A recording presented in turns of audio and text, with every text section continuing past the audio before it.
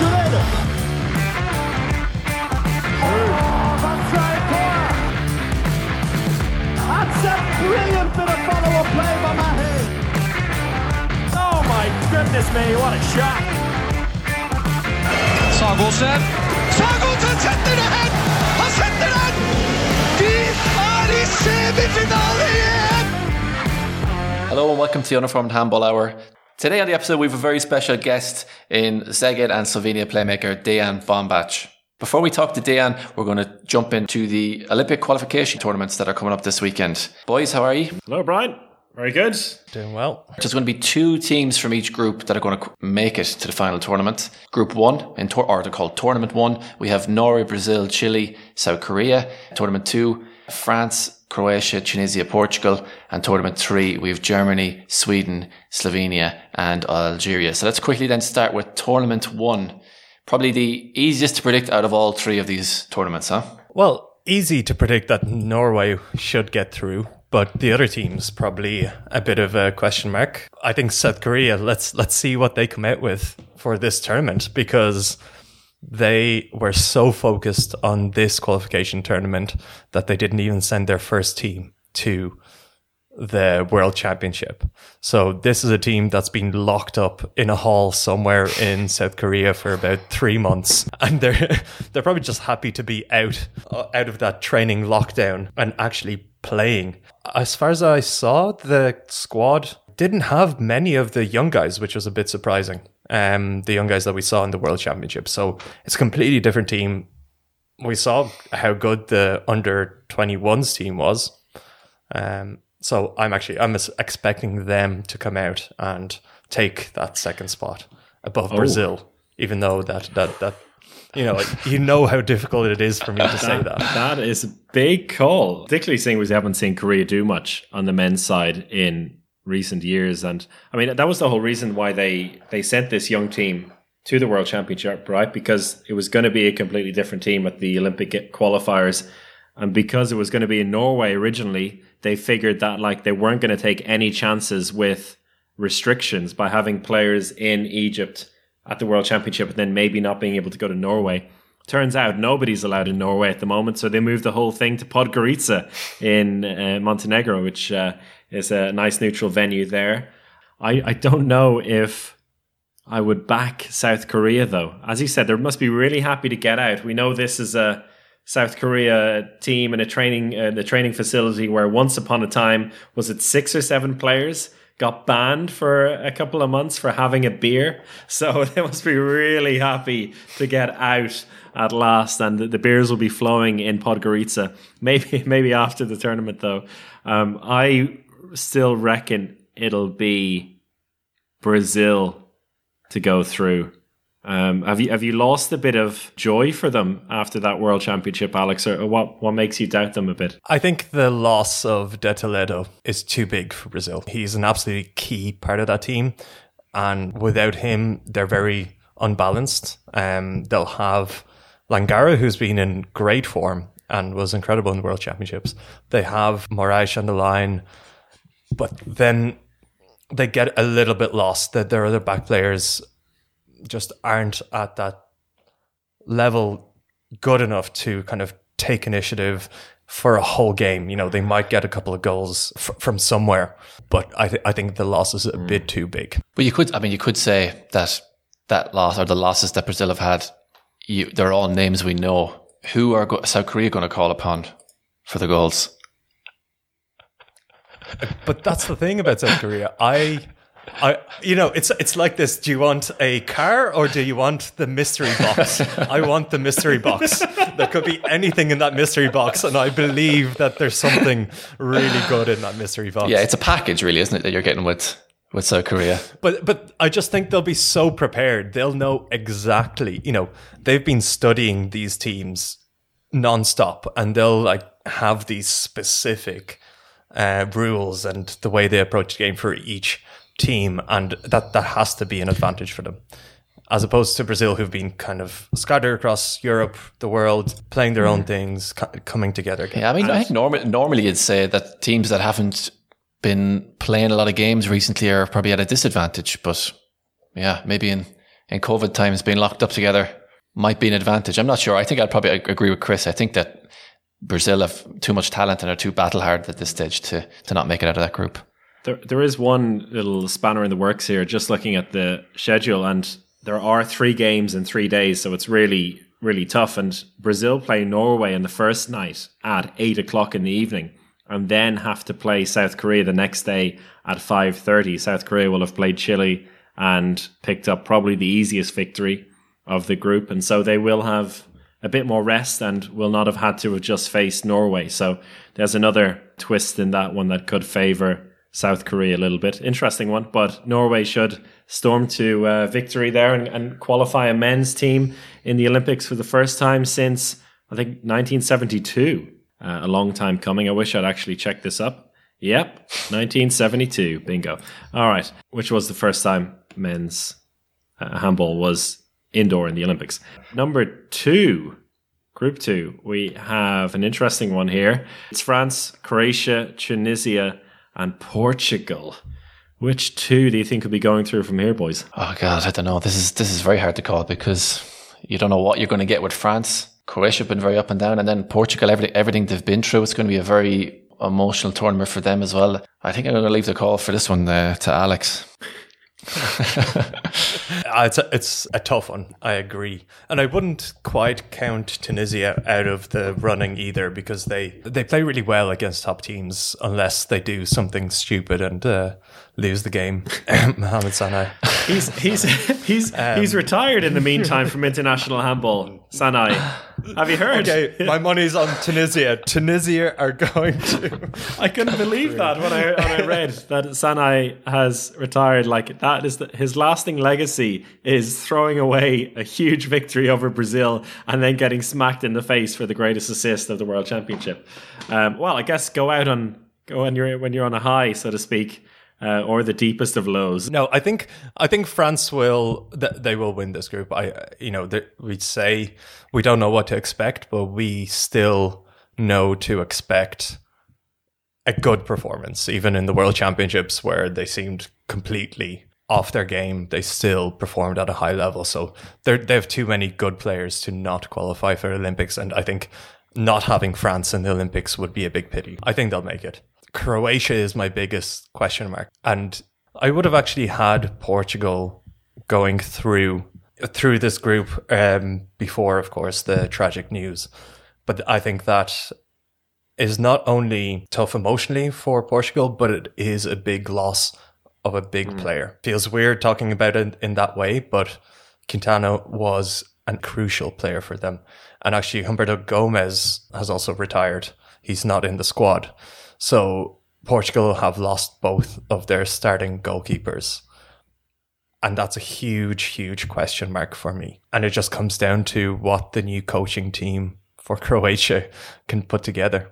Yeah, that's a really good question. I think Croatia feels like the wild card in this sense. And, well, no, Tunisia is the wild card in this sense, because looking at the fixtures here, and as you said, it's difficult to discount them.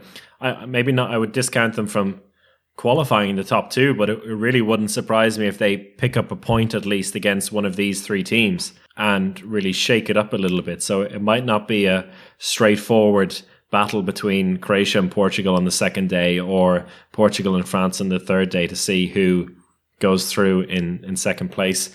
France, the dangerous thing is that we're expecting them to win.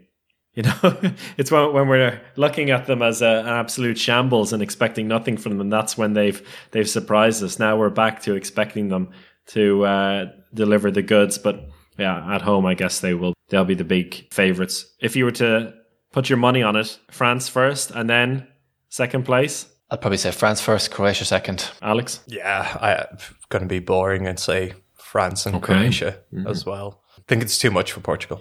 I'm backing Portugal here. I reckon they're going to do it. They'll do it for Alfredo Quintana, and it'll mean a lot for them.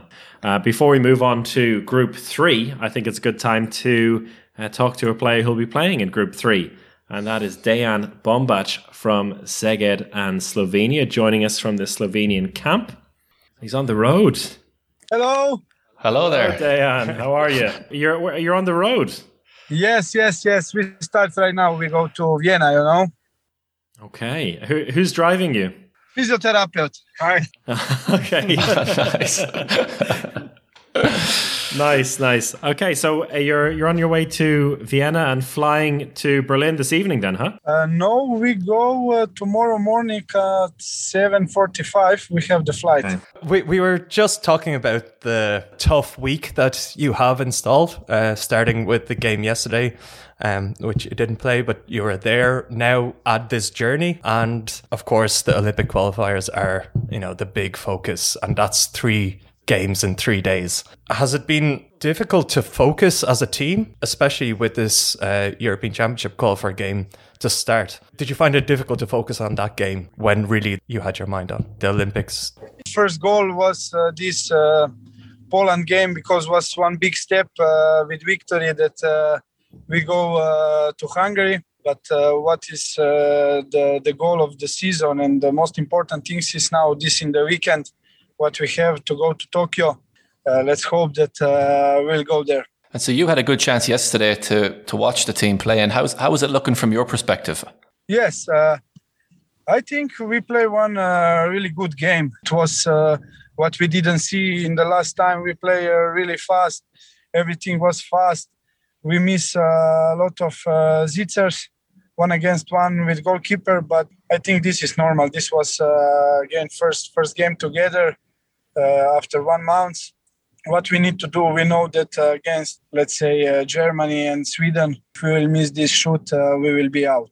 We need to be focused with this chance what we get, and hopefully everything will be okay. I think it's fair to say probably the toughest group of the 3 this weekend. You've got Algeria coming first, which I guess is a nice way to start it, a bit like having Poland on Tuesday. You have something to build up into.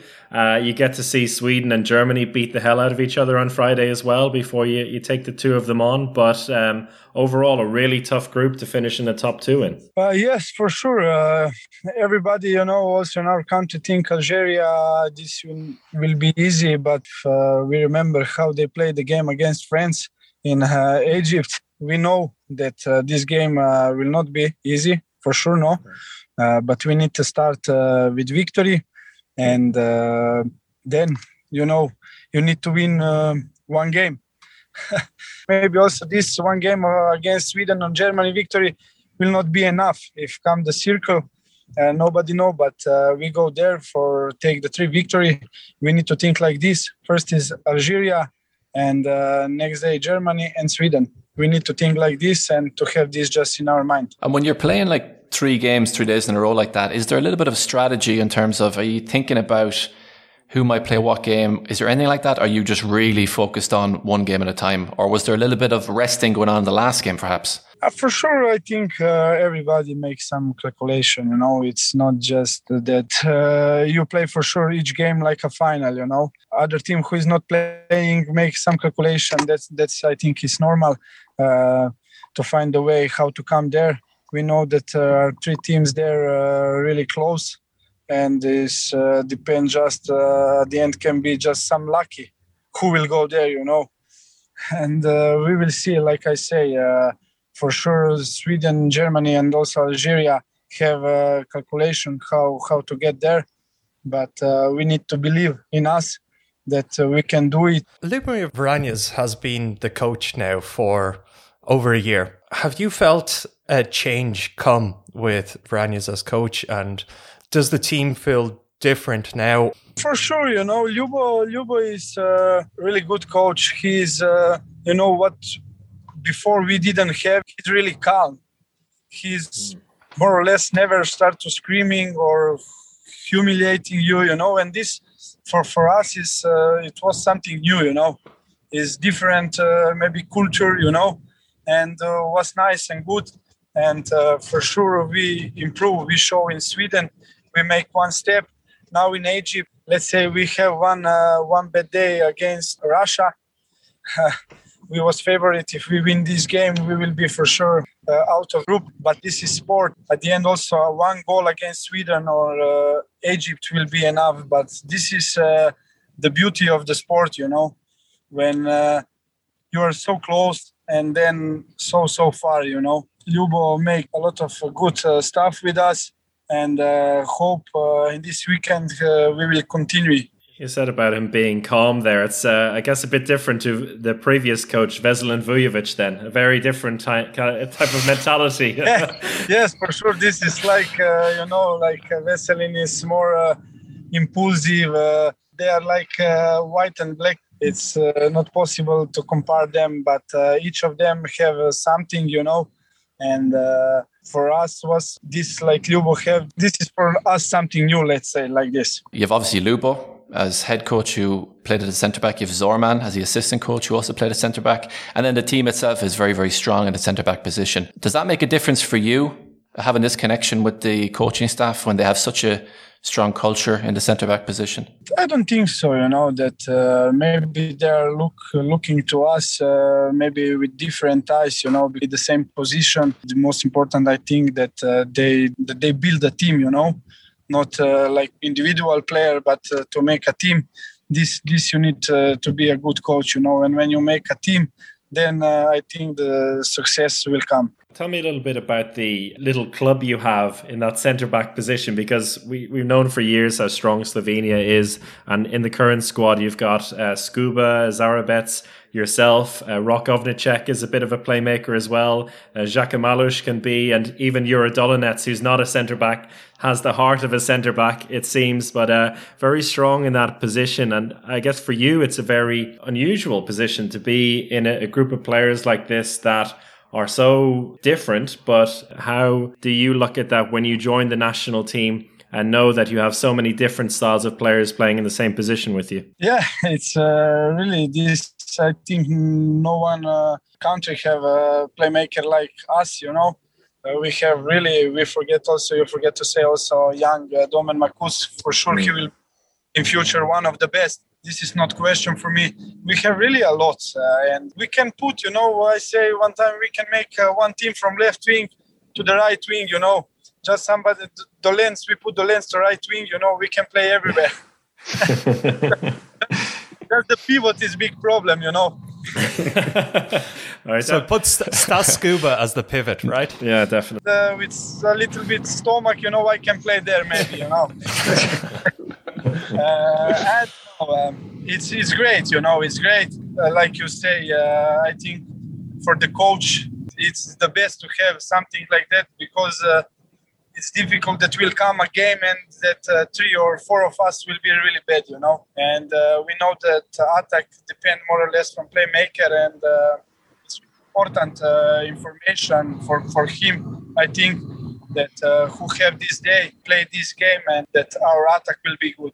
And it must be very different to your club, Szeged, where you are really the focal point of that offense and you have full control. And then coming to Slovenia, and there is, so many people who want to control the game as well. How do you balance that?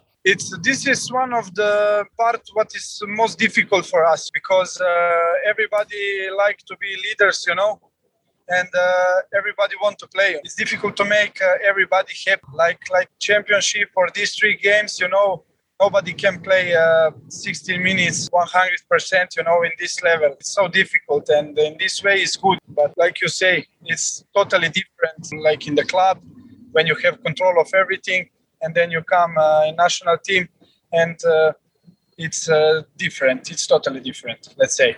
You mentioned Domen Makuc there as well, who will be, already is becoming a rising star. Do you think it's something that you'll continue to do in Slovenia as a handball nation, to provide these playmakers? I don't know what the secret behind it is. Maybe all the tall players are going to play volleyball and basketball, and it just leaves the rest of you to be creative as handball playmakers. But do you feel confident that will be something that continues? I think yes. I think we have also one more guy. I speak with Uroš. He sent me one guy from Gorenje, playmaker, 2002, and Uroš said that he will be also really, really good. And I believe to Uroš. I don't know where we find these playmakers, but we have playmakers.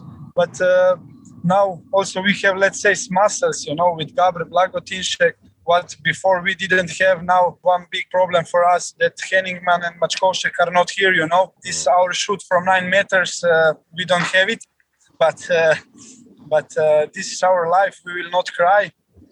We need to continue and believe in our work that we can play with everybody. And just going back to the Olympic qualifying tournament, you singled out the 2 games of Germany and Sweden being key. You must have a different approach where Sweden, you played them quite recently and you have kind of a game experience, while Germany may seem a little bit more foreign. What's the easier game to approach? It's difficult. I don't want to jump from Algeria, but if we speak about that, it's difficult with Germany.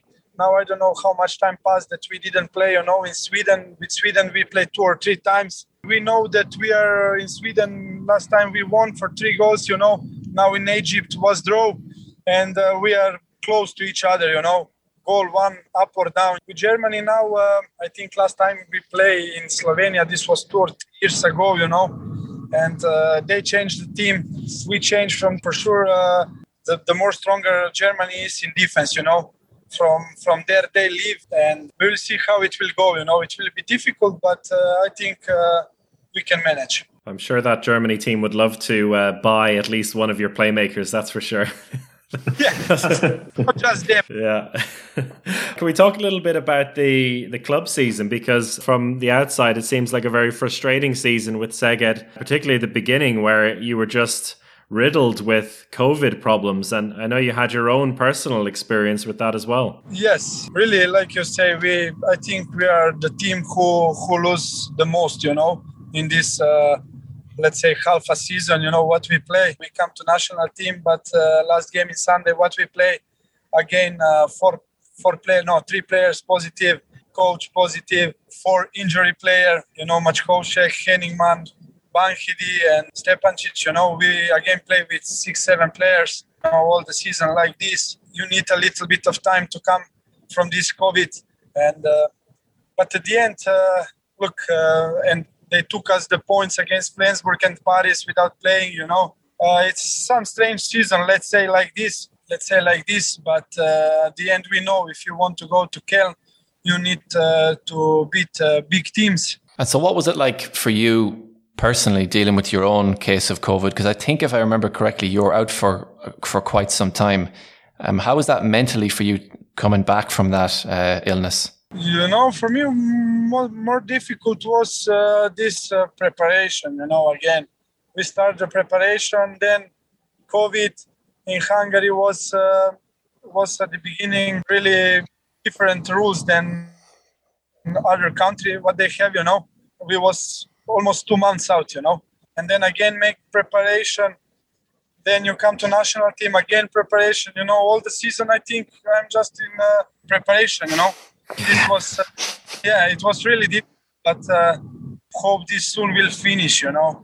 Because I think it's totally enough with this COVID, and that life will start to be normal for everybody. With all that preseason preparation over and over again, you must be feeling pretty fit. Yeah. I'm fit, but like I say, for the head, it's really difficult. You said there, to get to Cologne, you have to beat the best along the way, and you're getting a nice test in the playoffs already with Kiel, the defending champions. Does it feel like a bit of a free hit for you, like a free chance to just maybe shock them, given how disrupted and annoying this season has been? For sure. I think somebody up there is looking, somebody needs to be there. And like I said, for example, last season when we have really great season, we play really amazing handball and come COVID, Then we start this half season really bad. This is a challenge, they are champions. Everybody wants to beat them. And we are first who get this chance, and I'm happy. At the end, I'm happy to play the game like this. You live for the game like this, not to play some other just league matches. This is what we want, what we live. The big games. Just hope that maybe some fans will come to see these games. this is also one big point what I hope that will come, you know. Has it been a big realization this season how much energy fans give you? For sure, in Szeged is this also one of the problem, you know, biggest problem, you know, not just for Szeged. We have amazing fans, and when we play at home, is with a full sport hall is for each team who come in Szeged, you know, it's really difficult, you know, to win there. Now in this season we lose 3 or 4 games. Before that, 2 years nothing, you know, and it's shocked. But what we can do for everybody is the same. And let's hope, like I said, this nightmare, let's say, will finish soon.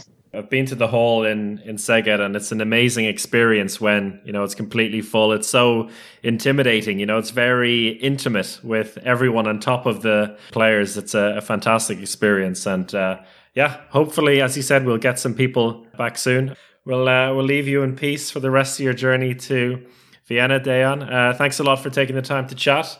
And we'll see if you'll break some German hearts over the next few weeks in the national team and the club, huh? Thank you, guys. Bye.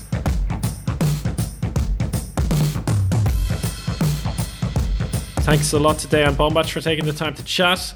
Interesting in perspective from him before that really tough Group 3 with Slovenia, Sweden, Germany and Algeria. Quick predictions from you two guys? Alex is in pain here. You're first on that one. You can't see Alex's face here, but Alex looks like he's about to give birth. But I'll give my predictions then. It's very tough. But I'm gonna go here and say that I fancy. I'll go Sweden and Slovenia. Why not? The reason why my face was contorted because, unfortunately, I have to say that I don't think Slovenia will get through, and it will be Sweden, Germany. Oh God! And that's why it pains me so much. Again, Brazil and Slovenia not going through my predictions, but I don't know. It seems like Slovenia they just haven't had enough lately. Not quite there. I think Germany will be very good, and we saw what Sweden can do. So. Yeah, unfortunately. Yeah, it's hard. I mean, this group is so tough. Germany, Sweden in the first game. I think that's gonna say a lot. Germany don't have big Paul Drux. He's out. Well, that's why they're going through. Yeah. Well, they do have Fabian Wiede back, and who's played I think it's over 500 days since he played his last game for Germany, which is it's going to be a big weekend for him. He's been very good for Fuchs. I say Slovenia, Sweden as well. There you go. Wow. Germany's got hearts. Are you guys questioning Gislason? No. Is that what you're doing with these? No, I just question the German players. Yeah. I think goalkeepers could be a problem for Germany this weekend. Anyway, that's our predictions.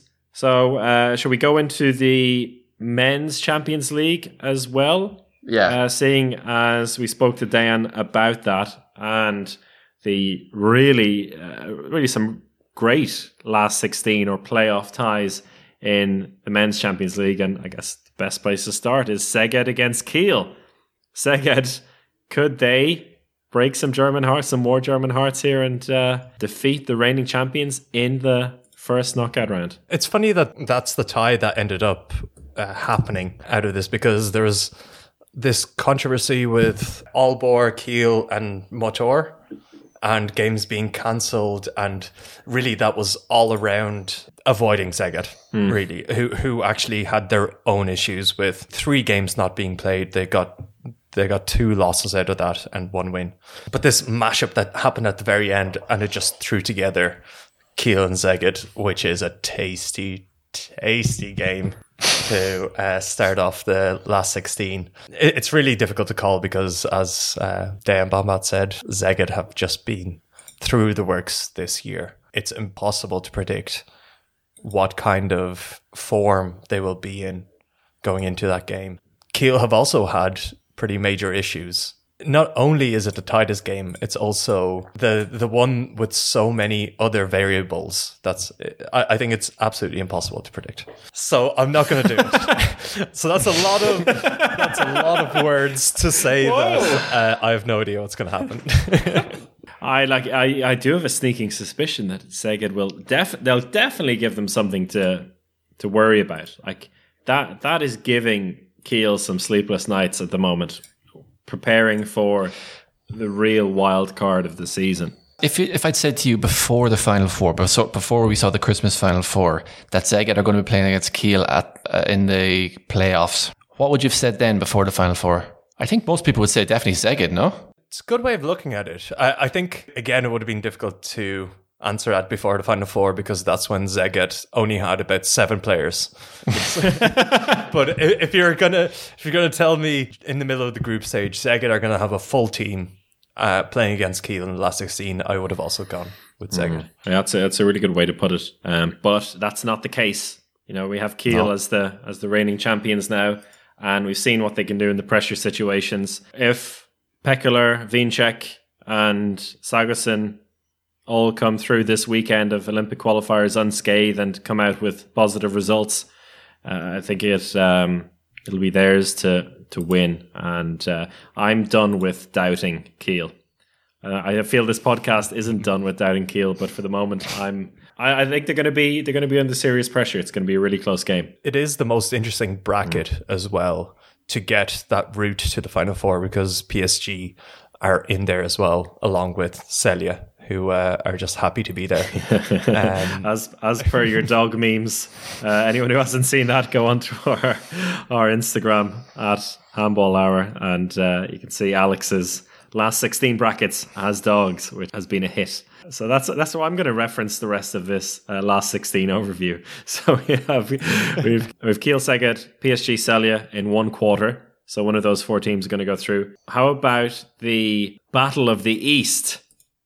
The Zappers against Brest. One of these 2 teams is going to the quarterfinals. How great is that? Why is it going to be Motor Zaporozhye, Brian? Just one thing quickly. So you said, Chris, there it's going to be a great game. It's 2 games, isn't it? It's games, home and away. Just to be. Sorry. Yeah. Okay. Yeah. Just to be. All right. Sorry. Yeah. Question. Sorry. Go for it. I was there looking to read the stuff. So, Brian, how far are Motor Zaporozhye going to get this season? Oh, I think going on my prediction, I'm going to double down here and say they're going to go all the way to the Final Four. No. I mean, it's Brest. I think Brest and Motor have been in my head anyway. I'm not quite sure. They seemed quite similar-ish, so I think it's going to be a fairly close game. But I'd fancy Motor. You know, I've backed them all season long. I backed them 2 seasons ago, so I'm going to stick with them now. The winner gets to face Barca in the quarterfinals, so it's a big call, Brian. You've liked the look of Brest, Alex, I think this season.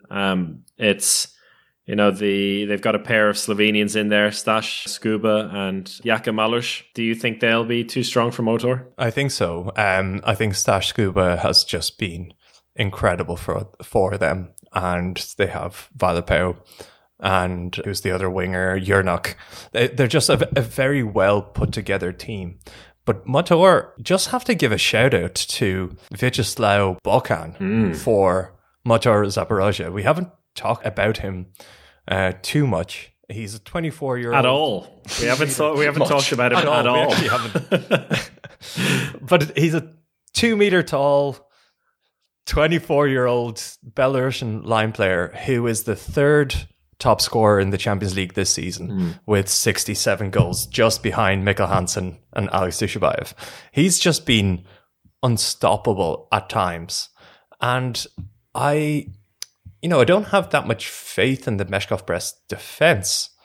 I can't tell you exactly why. It's a gut feeling that I feel they've struggled at times. And I think Motor have the ability to just go to one move over and over again and break down a team. And I think I'm actually leaning towards Motor as well. Okay. Well, one thing is for sure.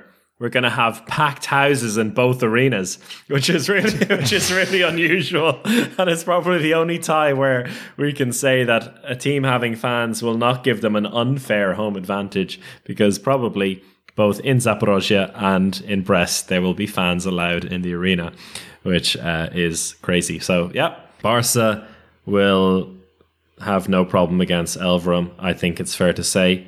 In the third bracket here, I'm looking at Veszprém Vardar and Kielce Nantes.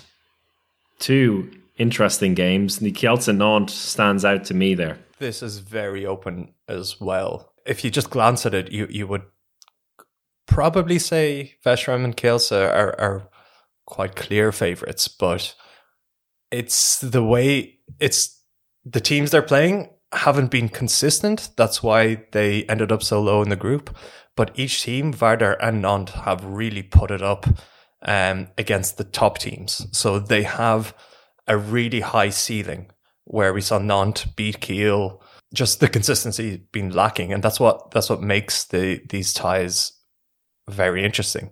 I've been really impressed with Kielce this season, even though they've also not been very consistent. But I have Kielce getting to the Final Four above Veszprém. Ooh. Which tells you what my predictions for the playoffs are as well. Yeah, okay, so you got Veszprém and Kielce going through to the quarterfinals there. No chance for Nantes, Brian? Nantes, they've been very, but they had that really bad run at home this season, which was very unusual because I think it was their worst performance at home that we've ever seen from them in the Champions League. But when you look at their results, and especially look at that Barcelona game when they really pushed Barcelona, probably the hardest, excluding the Final Four, of course, at Christmas. They do have really big performances in them, but maybe they've lacked a little bit of consistency over the whole season. So it's not out of this world that they could beat Kielce, but I think when you've watched Kielce all season, they've played the much better handball. So I would think that when you look at the star power also, especially in the Kielce's backcourt, I think they'll have too much for them. So I'll say Kielce just to shave it. And I think Veszprém should beat Vardar by 5. Okay. Yeah, no, I think that's fair. It should be a close one, though, I think, between Kielce and Nantes, if Nantes can pull some big games out of the bag. Flensburg are going to beat Zagreb. What kind of dog is that? the poor Zagreb dog in your memes, Alex. I googled the derpiest dog, the most stupid looking dog I could find.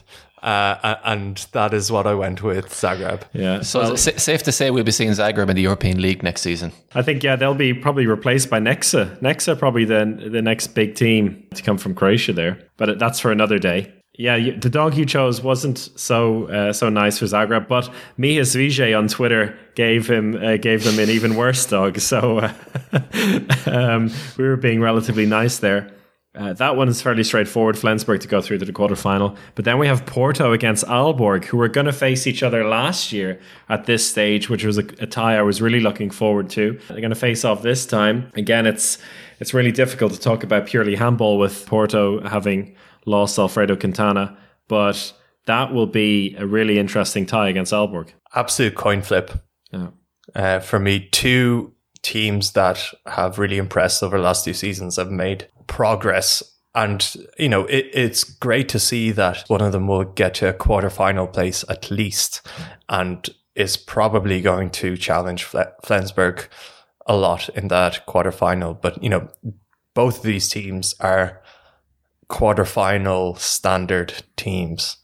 Which one to get through? I don't know. For Porto, just going back to what I mentioned with Portugal, the loss of Quintana in a pure players sense isn't as big for Porto because they were able to get Martin Shkreli, the backup goalkeeper from Veszprém, in straight away, and he's a good player. And actually Mitrevski, who has been the backup goalkeeper for this season, has been very good. So that position stays strong for Porto. Personally, I think they are the favourites going into this, even though Aalborg have been very, very good. But maybe we're projecting a little bit too much with Aalborg because, the whole Mikkel Hansen signing and the ambition that the club has in the next few seasons.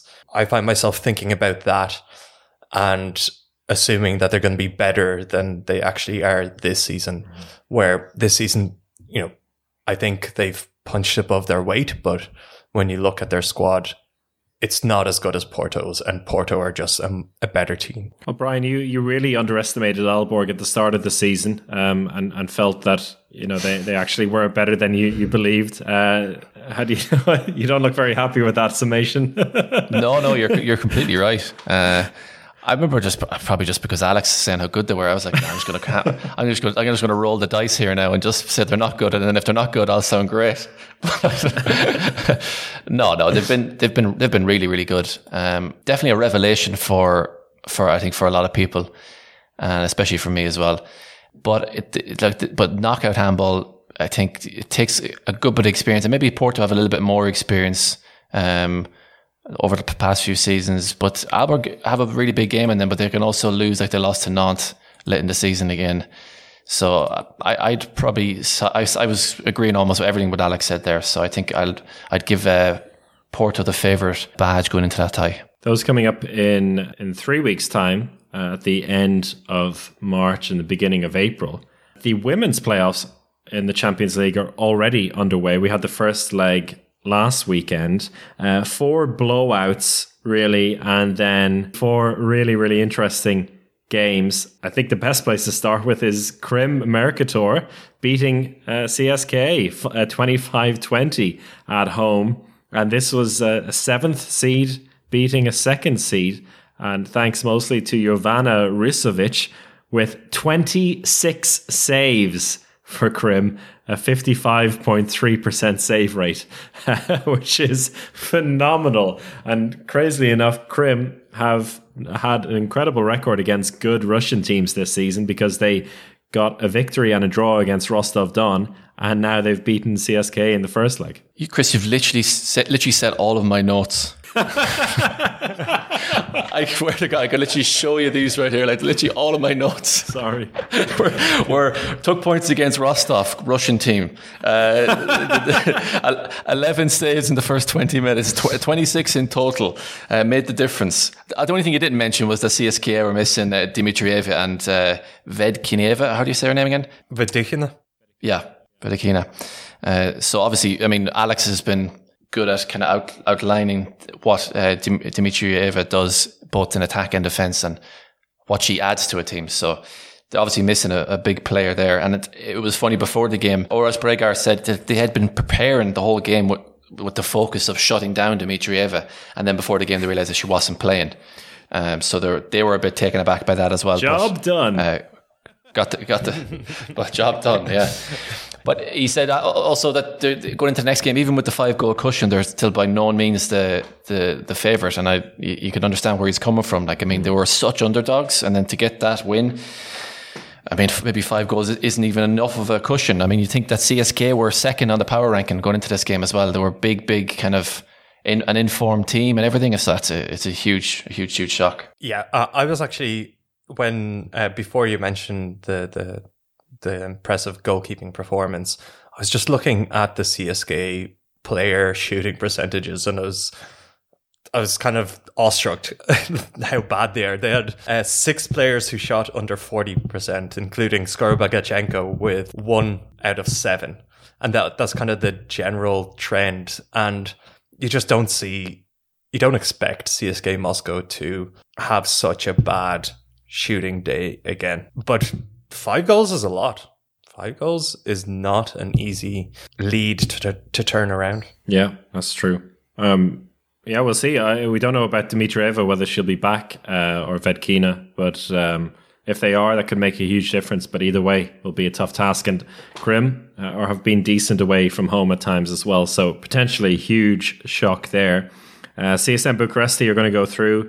They beat Valchia by 9 away from home, as did Rostov-Don over Podravka. Djur hammered Bietigheim by 17 goals away from home. Brest-Bretagne beat Esbjerg by 6 away from home, which was a pretty close game until the last quarter or so, where Esbjerg, as they have done all season, pushed hard, then kind of fell away. And Anna Gross had a quintuple with 10 goals and 6 assists. Oh, nice. Really, really impressive performance. Anna Gross continuing her fine form. It was a good performance overall from Brest, particularly in the second half. Budućnost and FTC. FTC, Brian, what their favorite They keep. If people only heard me talk about FTC, they think this guy's an absolute genius. He predicts it every single year. Once again, they go into a knockout game with expectations. Probably real favourites this time against Budućnost, who have a lot of young players, missing Andrea Lekic, but end up in an absolute scrap of a game. It was 11-7 at half-time to Budućnost. FTC came back well in the second half. Emily Bulk found a bit of form, but then ended up losing 22-19. That's going to be quite a second leg in Budapest, as 3 goals is it's not much at all, but it'll probably be a really low-scoring game again. And you never know. Budućnost just somehow, scraping together performances. It never seems to be the type of game that really suits FTC. I think I said it a few weeks ago as well. When you come up against Budućnost, it's going to be especially in a knockout match. It's not going to be anyway beautiful at all. So, and I think not really sure that type of game suits the FTC kind of mentality. But there's one game which you didn't mention, Vipers versus Odense, and I think there's a reason you left this until the last game, because I'm just looking at the comments here on the EHFCL Instagram page, and there's a lot of people saying that the Vipers Odense game was the best game of the season so far. It was one hell of a game. It was the opposite end of the women's handball spectrum. We saw the FTC and Budućnost in a low-scoring game. This was 36-35. Both defenses completely absent, and I think, Odense, despite winning the game, they only had 1 2-minute suspension for the entire game. So I think that tells you a lot about the lack of physicality and dominance in the defense. Really entertaining game, though, it has to be said. Both backcourts working very, very well. Lois Abbing producing a brilliant performance at left back. Henny Reistad was in amazing form in the second half. 7 goals for her in that second half, 10 overall. Also won a couple of penalties, but what really stood out to me was Lynn Sulland, the only right back left in the Vipers squad at the moment, 36 years old, and kind of these days comes in for about 10-15 minutes, might take the penalties as well, because there's Nora Merck in the squad, also Silja Voda, so there was 2 younger and more fancied right backs in the team. But with Merck out at the moment, still unsure exactly what the extent of that injury she had, and Silja Voda having an ACL injury, it meant that Sulland was the only right back in the squad. And she reeled back the years. 2 whole years since she was the top scorer in the competition. So it's not that far back, but it feels longer ago. And she had a brilliant game. Difficult to say what will happen in that second leg, because both sets of players and coaches afterwards were saying, we knew what was coming, but we just couldn't do anything about it. So there was no surprises between these 2 teams, yet they couldn't really do anything to stop each other. So I'm sure there'll be some lessons learned in there. Vipers weren't playing at home, even though they were the home team. They were playing that game in ECAST, and they'll have the second leg in Odense. Just a 1-goal game between them. Really looking forward to that. I don't know if you have any insider information on that, Chris, but the Nora Merck situation seems to be a little bit hush-hush. I don't know exactly what's going on here. I think it's almost a month ago now they said that it wasn't that serious and that she would miss the next league game. But I don't think she hasn't played since, obviously, and maybe that was a bit smart from Vipers, because they haven't been able to play any league games. Yeah, so they're still waiting for the next league game. Oh, true, yeah. They're probably just protecting her. I'd like to think they're just protecting her in this case, and seeing if they can get through this game, and Norway can get through the qualifiers for the Olympics without her, and then have her fit for the business end of the season. Yeah. And how much of a difference has Mia Rai brought to Odense? Because she was a mid-season pickup, and we saw how incredible she performed in the European Championship. She had a really good game, especially in the clutch. She scored 2 goals and got a couple of assists at the very end of that game. Do you think her joining Odense actually makes them more of a contender? Yeah, it gives them a bit of balance and a chance to rotate that backcourt a little bit, because before she joined, there was a lot more pressure, I think, on Nika Groot, the Dutch playmaker, to do everything, in that case, alongside Lois Abbing. And so it was the two of them at left back and centre back, really having to try and carry the team. They have some decent players elsewhere in that backcourt, like Angelica Volane, and they did have another player who was injured, Helena Elver. So after Elver got injured, they decided to bring in Mia Rai, and she's been at the same level basically as Nika Groot, and as you said, came in, didn't really do much at the start when she came in, but in that final 15 minutes really turned it on and gave Odense some different options, because they were being shut down a little bit in the backcourt, switched their focus to getting the balls out to the wing, getting the balls into the line as well, which worked really well. And that was the main difference for them in the end to get the victory. Someone who's been looking, progressively better and better every time you seem to see her year on year is Tenny Reichstadt. She's really becoming a standout kind of Norwegian talent in the backcourt who's really going to take over this next generation. She scored 10, as you said, but she did miss the last shot. So maybe she's a little bit still to learn. That's the Norwegian way, right? That's around the same as Sagasson does as well. No, she was so dominant in that game. Like I can't even start to explain how she ran the show in that second she's half. Really good. And she's moving to Esbjerg next season, so an interesting move there. It'll be her and two big shooters in the backcourt. So she'll lift that Champions League trophy in about 2023, 24 when she joins Dior, right?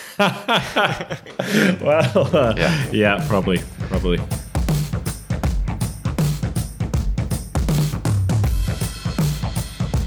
We've spoken about the Men's Champions League and the Men's Olympic qualifiers, the Women's Champions League. So let's wrap up with the Women's Olympic qualifiers, which are happening next weekend.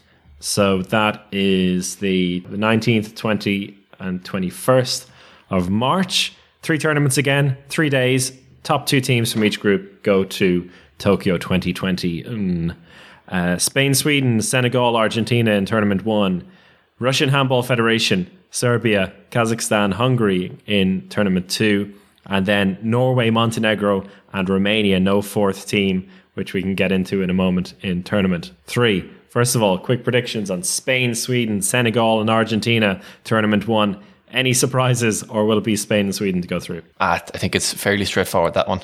Obviously, this is the Swedish team now with the first time without Bella Goldin in there. So that's going to look a little bit different. But yeah, I think it should be a good game, maybe against Spain and Sweden, but it's going to be, plain sailing otherwise. Yeah, agree. Easy enough there. Not much else to say. Argentina, we'll give them some love for Laura Ajena as well, our regular contributor on women's handball, but hard to see past those two. Tournament 2, Russian Handball Federation, with Russia being banned from Olympic competitions. Serbia, Kazakhstan and Hungary in Hungary. This is a tough one, or is it? So Brian, will Hungary do another bottle job? Give us another analysis. I don't know, because Serbia would obviously still missing Andrea Lekic as well. But they did have some great performances without her, and they kind of, I don't know, I'm not convinced really either by Serbia or Hungary. I think Hungary have the much better talent in their squad, and especially in their young players. So I think I'll probably actually go for. I think Hungary might not bottle it this time. They're not exactly FTC either, But even though they're basically made up from FTC players, but I'll go Hungary, Russia. I think Serbia. I think they're aging. They're missing Andrea Lekic. I don't fancy them too much. I got Serbia. I don't trust Hungary. I don't trust Hungary. My two rules for women's handball: most Norwegians and don't trust the Hungarians. What do you think, Chris? I think Hungary will do it. Will they? Yeah. It's Russia and Hungary. Russia-Hungary. They can do it. Group 3. Now, the only 3 teams in this one: Norway, Montenegro and Romania. We were going to have China originally as the 4th team in that. They withdrew. Then Hong Kong withdrew. They were replaced by Thailand. Thailand said they didn't want to be involved. China asked to come back into it. IHF said yes, but then China withdrew again due to COVID-19. And then Kazakhstan was moved to Tournament 2. and no other Asian team was found. Hong Kong said no thank you, and Thailand didn't respond on time, which is basically them saying no thank you. Well, I don't blame Hong Kong and Thailand for not flying halfway across the world to just get smashed by Norway, Montenegro and Romania. Yeah. 3 teams, Norway, big favourites for me, but it's in Montenegro, in Podgorica, and feels like Montenegro against Romania is going to be one hell of a battle. We have to remember as well that Romania now have kind of put the last Euro to bed almost, because they have a new coach now in Adrian Vasile. So he's an interesting character and seems to be a decent coach. And he's been there obviously with CSM Bucharest when they won the Champions League as well.